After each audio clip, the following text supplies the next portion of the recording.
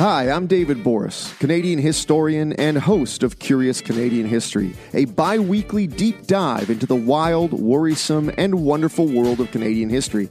This season, we've covered Nazis in Alberta, the Palestinian partition, and even the assassination of Abraham Lincoln. We also have 8 seasons worth of back episodes, all right there for your listening pleasure. Check out new episodes of Curious Canadian History every other Tuesday, wherever you get your podcasts. This is a CBC podcast. Today's shout-out goes out to Eleanor Collins, Canada's First Lady of Jazz and the first Black person in North America to host a national television series. Eleanor was born on November 21st, 1919 in Edmonton, Alberta. Her parents joined hundreds of Black homesteaders who migrated from Oklahoma and settled on the prairies.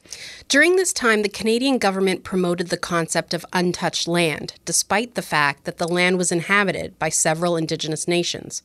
Between 1870 to 1930, roughly 625,000 land patents were issued to homesteaders, which meant hundreds of thousands of settlers poured into the West. As a girl, Eleanor got her musical training at church with her family. By 15, she won a singing contest, which led her to sing on a radio station, CFRN. By the late 1930s, she moved to Vancouver, where she sang on the radio with the gospel group Swing Low Quartet.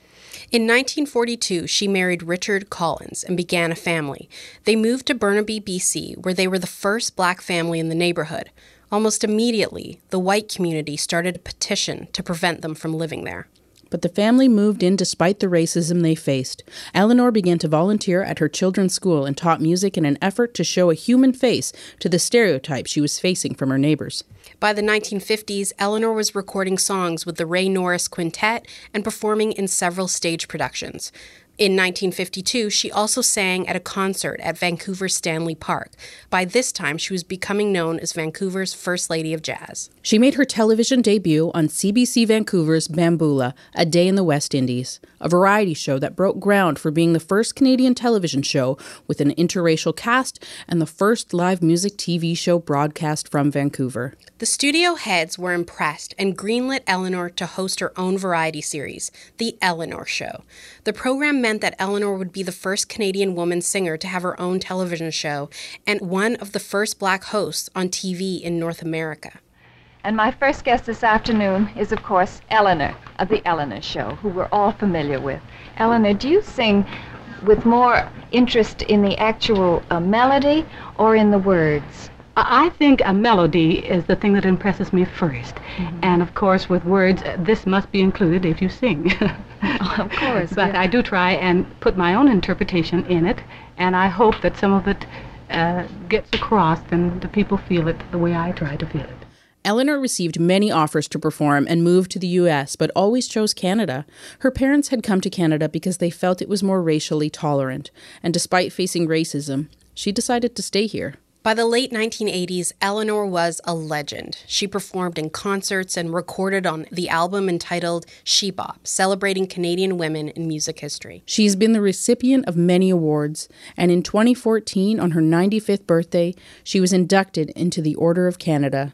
Her accommodation in part read, Eleanor Collins, a supremely talented vocalist who changed the face of race relations in mid-20th century Vancouver.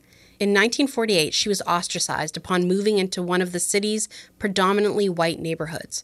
She responded by fostering the values of equality and acceptance within her community, and consequently became a civic leader and pioneer in the development of British Columbia's music industry. Eleanor is now 99 years old. We shout out to her, the trailblazer with a beautiful voice. Shout out, Eleanor. Shout out. Well, reading through that list of accomplishments for you, you have had quite a life. What stands out for you? I'm very happy and grateful that I'm still here.